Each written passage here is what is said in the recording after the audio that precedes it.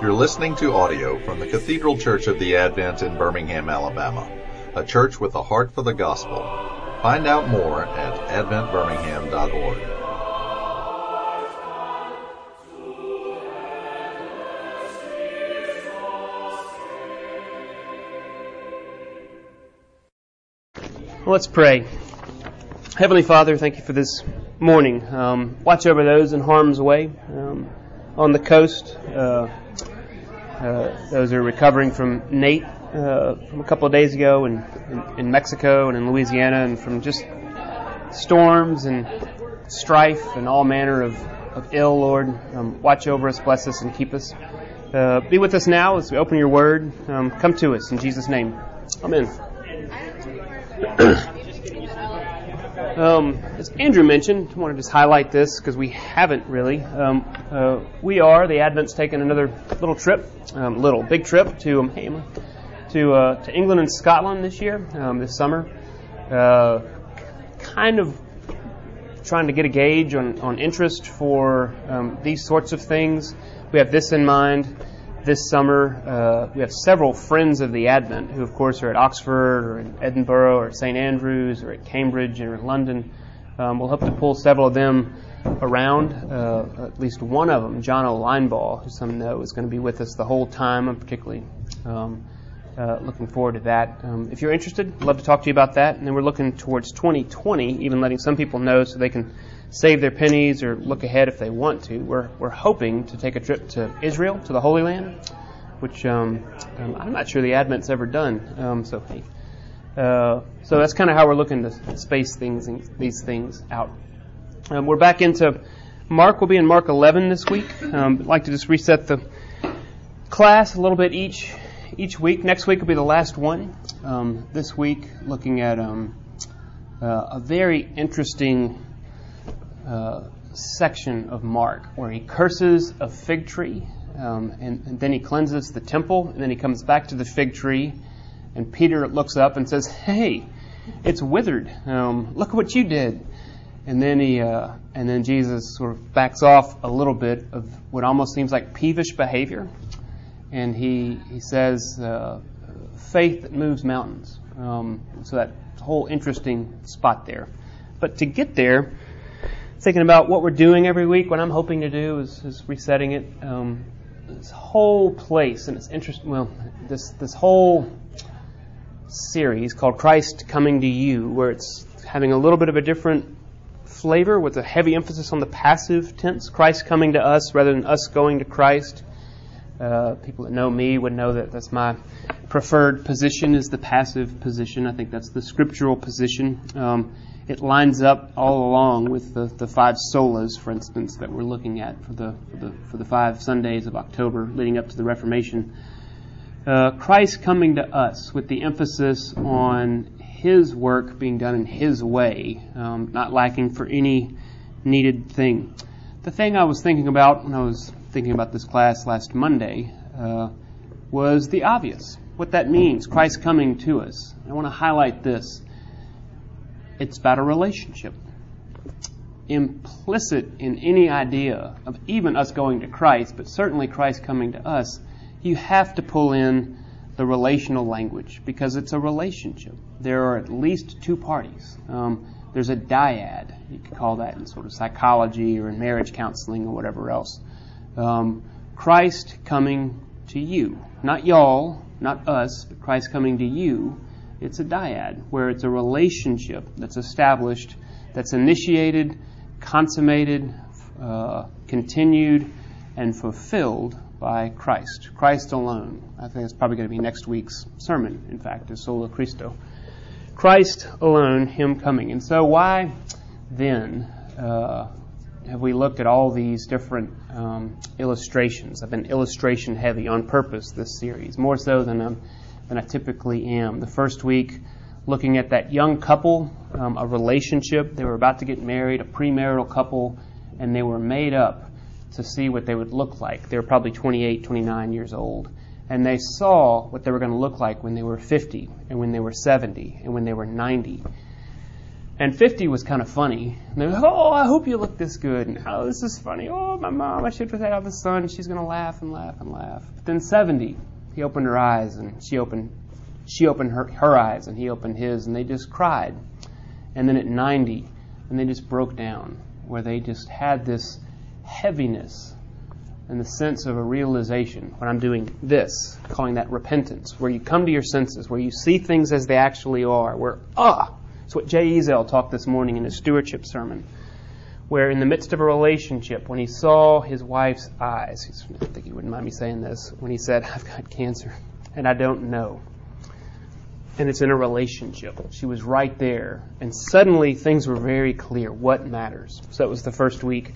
The second week, Ruby Turpin, one of my favorite characters in Flannery O'Connor's short stories, totally consumed with herself and her own self-definition as being good people, where everybody else is trash of one sort or another. And she instantly goes into a room, and she always sizes it up, and she knows exactly who's like her and who's not.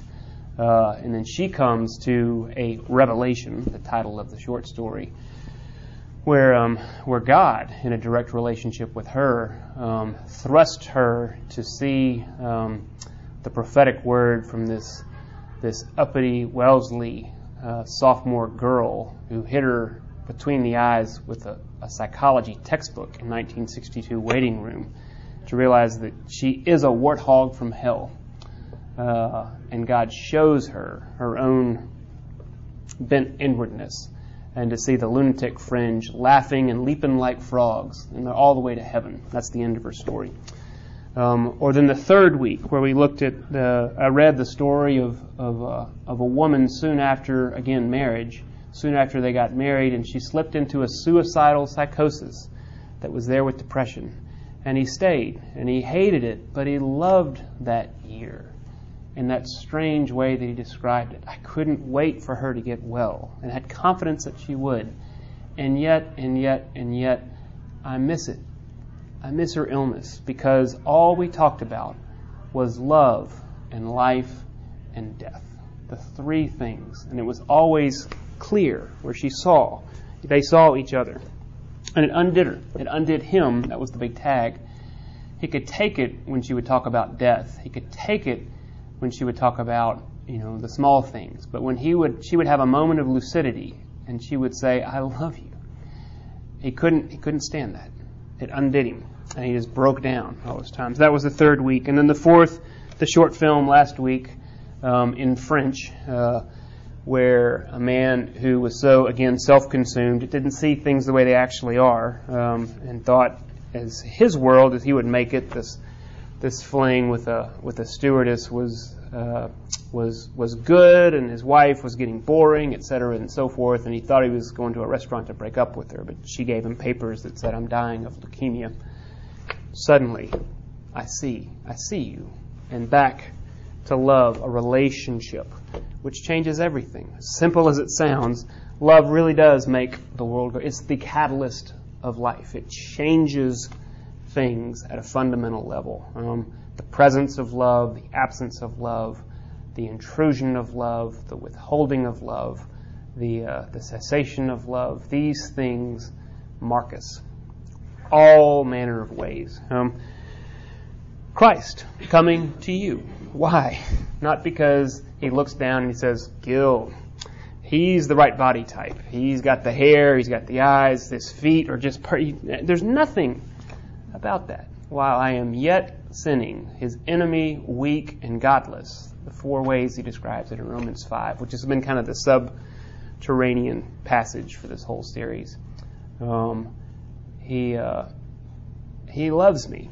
He loves you just because he does. Because it's in him, his quality, his very being is love. And that's what he does. God does who he is. God says in his word who he is. This is why, and we're going to set up create more emotional space this morning as we climb into Mark 11, a deathbed scene. So it's another heavy time. And I'm reminded, if you hear this from lots of motivational speakers and all, and they're completely right on this. Nobody in the history of mankind, obvious hyperbole, Nobody in the history of mankind, in the history of the world, has ever, when they're dying, looked up and said, I wish I worked more. I wish I spent more time at the office. I wish I finished binge watching The Walking Dead. I wish I spent more time by myself. I wish I blank. What do you wish for? That the longing for love, the longing for a human relationship which creates and defines meaning in this life, which carries us into the next one. That's where people are when they're dying. And so here's this story. I think it was a made-for-TV movie off of a play called Wit. I've never seen it. I've just seen this little clip. I don't know if anybody else has. I know it was on Broadway, and there's this scene. I can't even remember the actress's name. She's well known, but she's got she's English. Emma Thompson. It's Emma Thompson. You can hardly recognize her because she shaved her head, because she's playing a character who has terminal, who's got ovarian cancer, and she's dying. She was an English professor, I think, with a specialty in John Donne literature. Just read that on Wikipedia. But that's interesting because, anyway, because of what he writes about, which is love, in the early 17th century. Specialist in John Donne, where she relies upon her life being defined by her wit, by her intelligence, her cleverness, her ability to master her craft, which was all in her head. And then this disease comes and displaces all of that, ovarian cancer, where now she's dying. And her life is whittled down to a very, very, very few people. And I think a lot of the way this movie is often used is in medical education, in fact, where the patient isn't just a guinea pig for experimental treatments. That's a lot of what the subplot is. But for where we are, it's just to watch her alone in her bed until one person in her life comes back. It's her mentor. It's going to be a much older woman at this time who just happens to be in New York. And she went by her office, and they said that she's in the hospital. And so she came to see her. And that's the interchange here. And she's going to read The Runaway Bunny. If you remember that story, if you've got grandchildren or children, this is the one, Margaret Wise Brown, I think, is the author. I'm going to become a fish in a trout stream, and I'm going to swim away from you. Well, if you do that, I'm going to become a fisherman, and I'll fish for you. Well, if you do that, I'm going to become an apple in an apple tree, and I'm going to go far away, or something like that. Well, I'll become an apple. I'll tend an apple orchard, and I'll pluck you, or whatever he says. I'm going to climb a mountain. I'm going to become a mountain climber, and I'm going to come get you. Just the pursuit of God, and we'll sort of digress that a little bit, and then pick it apart. Relationship is the primary thing. Trying to have some repentance, which isn't an action of sorrow, to express how sorry I am. Let me do an act of penance. Let me show you my repentance. Let me be sufficiently remorseful for the things that I've done or left undone, said or left unsaid. This is wholly different with Christ coming to us, who then shifts the way that we apprehend the world from a heart level first, then up to our rational sense of our senses, our rational awareness of our senses. Repentance has to do with that heart change that sometimes is thrust upon us, I would say only 3 or 4 times in a life, typically. I mean, it's that seldom. It's that seldom that we actually have the ground shifted so much that for the moment we see things as they actually are. So this is this scene. So any comments or thoughts on what I've said so far? It's about 6 minutes, so we can kind of settle in. Let me fix that real fast. And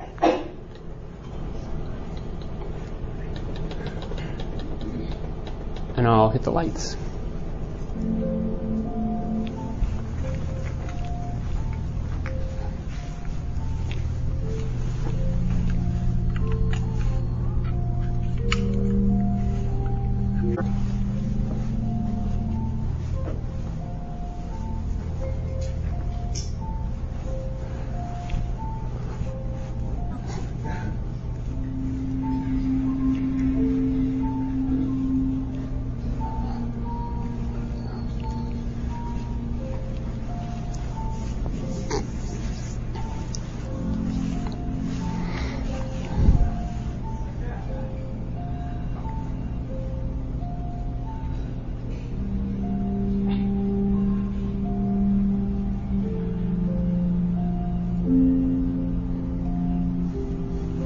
Vivian? Vivian? It's evening. Vivian?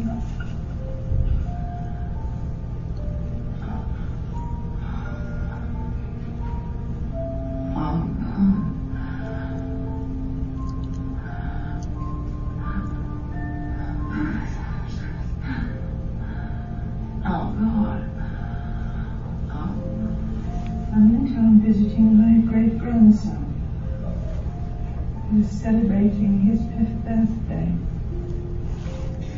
I went to see you in your office, and they directed me here. I'm walking all over town. I've forgotten how early it gets chilly here.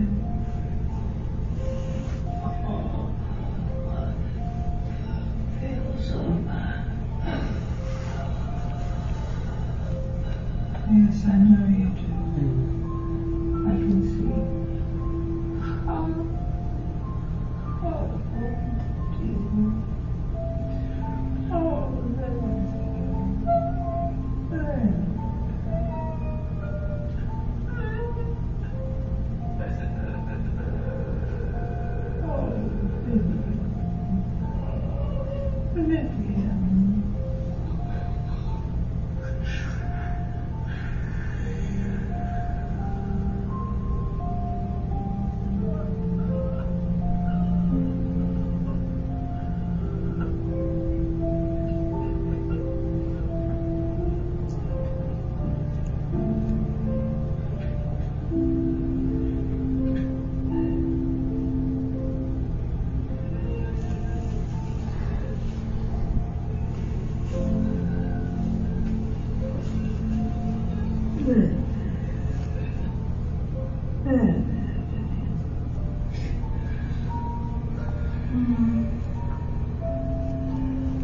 It's a windy day.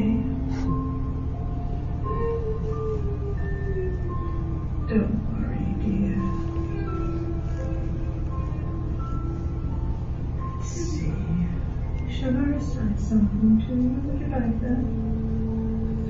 Or recite something that I like?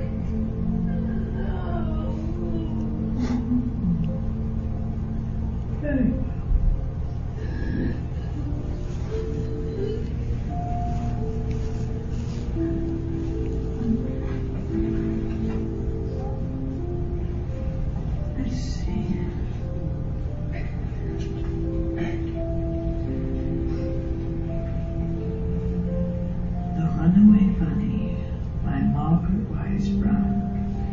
Pictures by Clement Hurd, copyright 1942, First Harper Trophy edition 1972.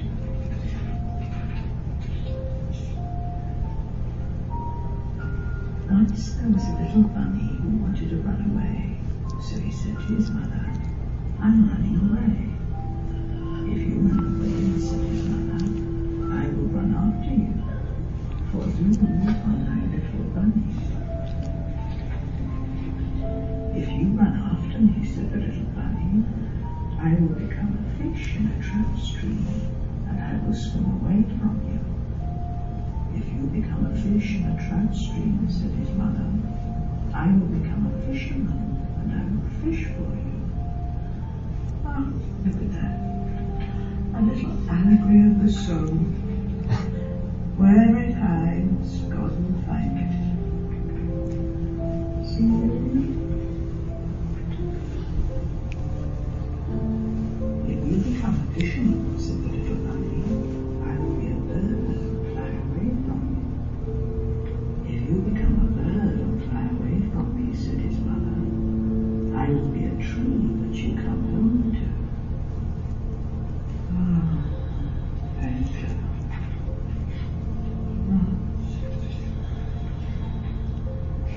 "Shucks," said the little bunny, "I might just as well stay where I am and be your little bunny." And so he did. "Have a carrot," said the mother bunny.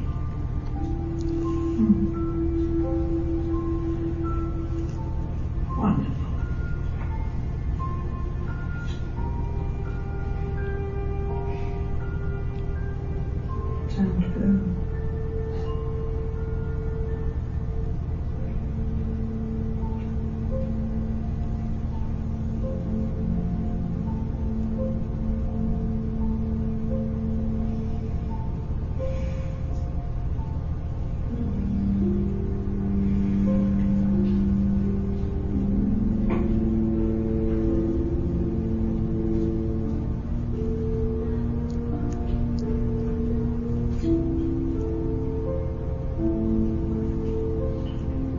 Flights of angels sinking to thy rest.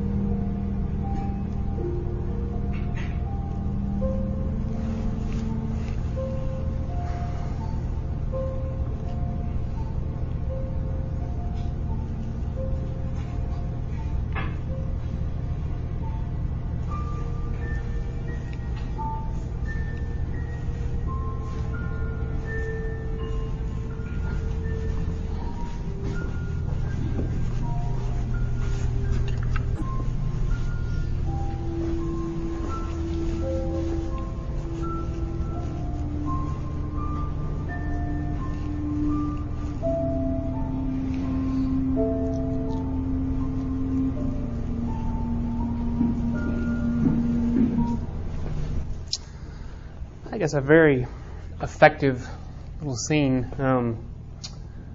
Even noted this time the ascending scales, which even sort of directs you upward. Time to go, heart at rest. I mean, that's a repeated technique. Television or Les Mis uses that to great effect. If you remember the scales, da da da da da da da da. That's the coming down. But this is going up and that sort of thing. So it's just something to look out for. But an effective and affective scene here. Shall I recite some done to you? This thing that you've mastered, this craft. No. And she goes down to something as simple as the runaway bunny. Oh, look at that. A little allegory of the soul. Wherever it hides, wherever the soul hides, God will find it. And then I think, now I'm obviously forcing this in. I wouldn't say that necessarily this is what they intended, but from where I've been the last 5 weeks, some of y'all been with me in this class the whole time, that word, see, Vivian? See, Vivian? And now, sight. There's sight. See, Vivian? It's an invitation to repentance, to clarity, to where we were at the beginning in Mark 1. Repent and believe, which you can also say repent and be faithed. But that word believe is actually the word faith. It's just the verb form in the passive tense where it's repent, see, Vivian, and be faithed. Receive this gift of faith that is not your doing so that no one may boast. Apprehend Christ coming to you and be faith, believe. Be entrusted to the never-breaking, unending love of God, to see things they actually are. And then, what does she do? You don't even notice it, but she drifts off to rest again. She sleeps. And then in a wonderful echo, and I do think Margaret Wise Brown, who I don't know a thing about, but judging from when it was written in 42, etc., wouldn't all be surprised if she had this echo. I do remember reading this to my girls at the very end. Oh, shucks, I guess I'll stay here and be your little bunny. And remember what the mom says? Here, have a carrot, which is like John 21, the end of John's gospel, where they're out fishing and they're in grief and they're just totally dumbfounded. And what just happened? We thought he was the one and he died, now he's buried, and they don't know that he's up again. But Thomas says something that maybe something's happened. And they see the Lord. And Peter puts on his clothes, which is funny because he puts on the clothes to jump in the water, to swim to shore. And Jesus is there cooking breakfast. And what does Jesus say? Have a carrot. He says, have some breakfast, have some fish. It says, quote, have some breakfast, have a carrot, rest, be faith, trust. It's okay. Christ coming to you. I came from heaven, I went down to hell, and I'm still coming back, no matter where you go, to the highest heights or to the lowest depths. Christ coming to you. So, that's all in here. I think it's a marvelous little scene. And it sort of creates that space again, that emotional space is what I'm calling it, to prime us for the Scripture, which wants that. It's having that same word in effect to us. And so since Mark 9, where we were last time, if you're in your Bible, you can just flip through it. The Transfiguration happens. That's, of course, where Jesus goes up on the mountain and is transfigured, whiter than any bleach, whiter than any white could possibly be. And Peter, who gets a raw rap for a lot of reasons, but he says the most normal thing in the world is like, Lord, it's good for us to be here. Let's stay here a while. Let's tarry. Let's dwell. Let's make some tents and dwell for a while. And Jesus didn't do it. What did he do? Just like he does every single time, without exception. We should always remember this when we talk about the mountaintop experiences. He goes from the top of the mountain into the muck of the world, and he goes right to a place where there's a boy who, from the outside looking in, he keeps trying to kill himself by throwing himself into fire or into water. He's trying to burn himself to death, or he's trying to drown himself. And his father says, "Help me, Lord. My son is possessed by this demon." And so Jesus, being always angular, never predictable, he's not meek and mild, he's not the nice guy. He looks at him, he says, "O faithless generation, how long am I to be with you? How long am I to bear with you?" Before he expels the demon and heals the boy. And then he goes on and he passes through Galilee. He did not want anyone to know, which is also an interesting part, just trying to deepen and broaden the enigma of Jesus Christ in some way, the angularity of Christ, where this isn't the only time where he intends to pass through a town where nobody would know it. And it just doesn't seem like it fits our normal conception of Jesus, meek and mild, nice guy, always patient and kind and gentle, which he is, but the word always becomes a real sticking point there, because he also says, I have other things to do. I don't want to be found out. I want to do this at night. I want to do this in the desolate places. I want to do this in Nazareth and not in Jerusalem, that kind of thing. And he goes through, and after trying to pass through, he teaches again that he had to be killed and the third day raised again. And if Jesus is a good teacher, which is what we often hear, is like, look, can't we just all, of all faiths, just say that Jesus is a good teacher, and let's just do what he said, and the world will be a better place. And again, you want to say, well, that's true, but I don't think that Jesus would hold himself in to say that, what are you primarily? I'm a good teacher. Because if he's a good teacher, then why does it say when he teaches them in parables, and it says they don't understand a word that he said, and then he grew angry with them. They were afraid to ask him. Now, that's not a grenade to die on, because there's ways to teach where you'd have your students would fear you, and you would teach in such a way that they wouldn't immediately understand. But nonetheless, it should question our normal conception. That's all I want to bring out of this, of Jesus, the good teacher, where he just sort of gives these directives in clear, linear, almost PowerPoint fashion, as if his ethical principles of just do unto others as you would have them do unto you, turn the other cheek, give to those that need. And we have this in mind of 6 or 7 or 10 or 15 points that Jesus, the good teacher, told us how to live. And he doesn't fit in that box well. Not when you read Matthew, Mark, Luke, and John. Because then he goes on, and even this week I had this conversation 2 times. People that hadn't been involved in this, so they don't even know I'm chasing this rabbit, where they want to set up Paul as the bad guy for some reason, and Jesus is the good guy, where Paul's got a bad view of women. That's what it was both times here. And Jesus is nice, and they usually think hell is a bad thing, so it must be Paul, and Jesus would never talk about stuff like that. And then Jesus goes on and on and on, very uncomfortably, about tying a millstone around somebody's neck if they cause one of these little ones to sin. Suffer these little children to me. Look, if you cause one of these kids to stumble, tie a big rock around your neck. Concrete shoes is what he's talking about. And be thrown into the sea. And then, as he's got the floor and everybody's mouth is open, he doesn't let up. He says, and look, and you, if your eye caused you to sin, pluck it out. Because it's better for you to go around blind in this world than to suffer for eternity in hell because your eyes cause you to stumble. Same thing with your hands and your feet. Cut them off, because it's better for you to be an amputee here than to spend eternity where there is weeping and gnashing of the teeth, where the fire never is quenched and the worm does not die. You're just like, my goodness, lay off. And then it brings us to this part. That's a strange Jesus, but that's him. And it brings us to this place. Can we somehow say with Thomas, my Lord and my God? Here's what I want to say in less than 5 minutes. Title of the class today, Nothing Shall Separate Us. Nothing shall separate. That, of course, comes from Romans 8, from Paul. What shall we say to these things? Like all the things that Jesus just said about better to be an amputee and blind and concrete shoes if you cause a kid to stumble, and all these just enigmas that he's trying to pass by without talking to us, that he seems peevishly impetuous when he passes this fig tree and he's hungry and he looks to see if it has any figs, and he's like, no fruit, wither and die, and he walks on. We're going to read that in just a minute. What's this about? What then shall we say to these things, to borrow Paul's phrase? Nothing shall be able to separate you from the love of God, which is in Christ Jesus our Lord. How am I making that leap? Jesus is a jealous man.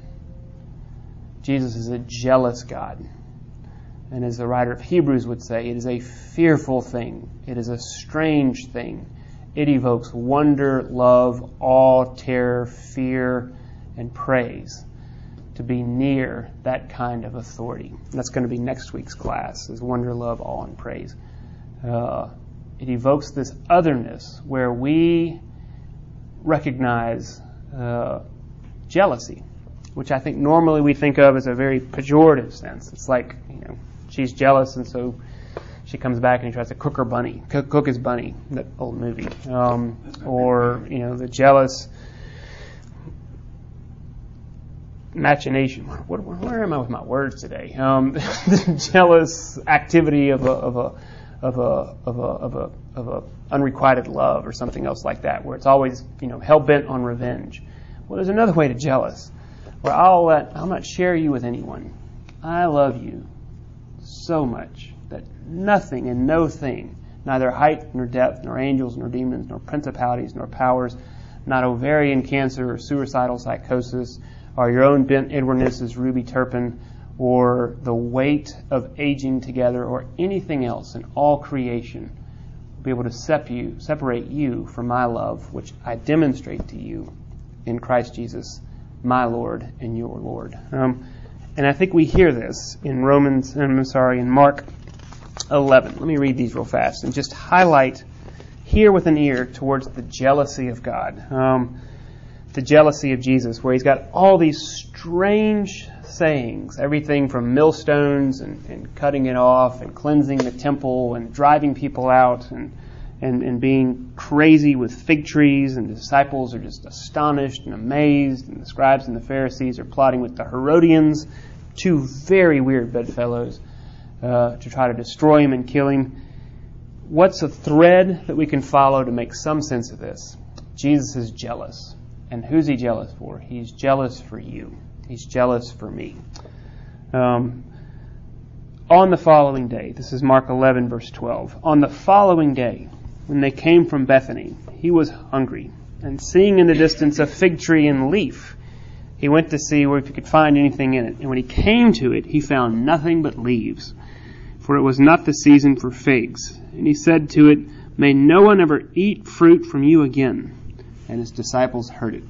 This happens, by the way, on the Monday of Holy Week. The day before is when he entered Jerusalem on what we call Palm Sunday, to Hosanna, Hosanna, Hosanna in the highest. So already, the rest of Mark, remember the race to the cross, almost half of Mark is his last week in life. So this is Monday of Holy Week, Monday before the Last Supper of Maundy Thursday.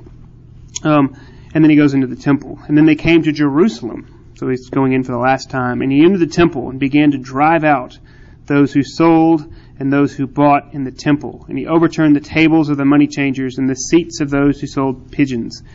And he would not allow anyone to carry anything through the temple. And he was teaching them and saying to them, "Is it not written, my house shall be called a house of prayer for all the nations? But you have made it a den of robbers." And the chief priests and the scribes heard it, and they were seeking a way to destroy him, and they feared him, because all the crowd was astonished at his teaching. And when evening came, they went out of the city, and they passed by in the morning, and they saw the fig tree withered away at its roots. And Peter remembered and said to him, "Rabbi, look, the fig tree that you cursed is withered." And Jesus answered them, "Have faith in God. Truly, amen, truly I say to you, whoever says to this mountain, be taken up and thrown into the sea, and does not doubt in his heart, but believes that what he says will come to pass, it'll be done for him." Stop there just because of time. What's going on?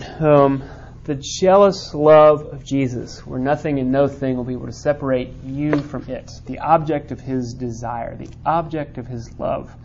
The fig tree, just to jump through it, is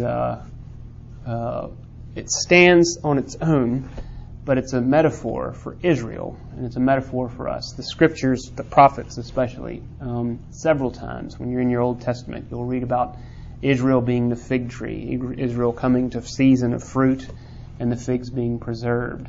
The fruit of Israel being the chosen people of God. And he's saying, look, you worthless tree, wither, because I'll have no use for you. He's back to the millstone kind of idea. And then he cleanses the temple. So this is all judgment. Again, cleansing the temple, the understanding that this is where God dwells. This is where God is located. This is where you can go to God. So the opposite of Christ coming to you, you can go to God here in this geographic place. And he undoes all that. He washes it clean. He etch-a-sketches it out of existence. And he drives people out. And there's a whole part there. Was another reading where it just became easy. You were supposed to bring your first fruit from your work, from your labor, from your vocation. You were supposed to bring that to the temple for the sacrifice. But it just made it easy. It's like, well, I don't want to lug my goat or my oxen or my pigeons or my fruit, my wheat, whatever else. Hey, commerce, why don't we just sort of set it up on the outside of the temple where you can just bring some money, trade it in. It's the same thing, and it's leaving it at home. I grow wheat. Let me buy some wheat. We'll trade it out here at the temple. That's what's going on. And Jesus says, totally missed everything. And he drives everybody out. And then he goes out again Tuesday. Peter says, it happened. And then I think he softens a little bit. And he comes out and he says, look, have faith in God. Be faith in your Father. Amen. I say to you, whoever says to this mountain, again, just like Isaiah, where the mountains will be lowered and the valleys raised to make straight a highway for your God. Who's going to move this mountain? How's this mountain going to be lowered? The faith is placed in you. That type of faith, which is astonishing. That type of confidence that nothing and no thing will be able to separate us from the love of God. This obviously isn't sort of take up the mountain and actually throw it into the sea. What's going to happen on Friday night is going to sort of solve all of that. Where Thursday before, then 2 a.m., Jesus saying, Lord, if it is your will, don't let me die tomorrow. Well, he had faith, and it didn't move that mountain. And so there's no name it, claim it here. You can't look at this as a proof text to say, see, if we just all agree, we can sort of move this through. But it's something else. It's about the jealous love of God, about the jealous love of God in Christ, that he will not be separated from you. He will not let you be separated from him. Didn't let Vivian be separated from him. Have faith. Be faith. And even this mountain won't be an obstacle for it. If you go up on a mountain, just like in Margaret Wise Brown, and you climb the very highest, if you become a mountain, that's what it is. I'll become a mountain climber, and I'll come to you. There's nothing that's going to separate me from you. I won't let you go. I won't let you go. And I'm going to stop because I'm over. Away into this really strange part of not just Mark, but all the Gospels. God's jealous love. And what's he jealous for? He's jealous for you. And that's the beginning of the Gospel, the very, very astonishing news of God's love for you. So let me pray. Happy to talk afterwards. Come, Lord, mark these words as yours. Correct me where I'm wrong. I'm always wrong somewhere. Let your word go forth, and where it was spoken, where your word was spoken, do with it what you will. Let it return to you 30, 60, or 100-fold. Take this and make it to be helpful for the sake of Jesus Christ, in whose name we pray. Amen. Thanks, everyone.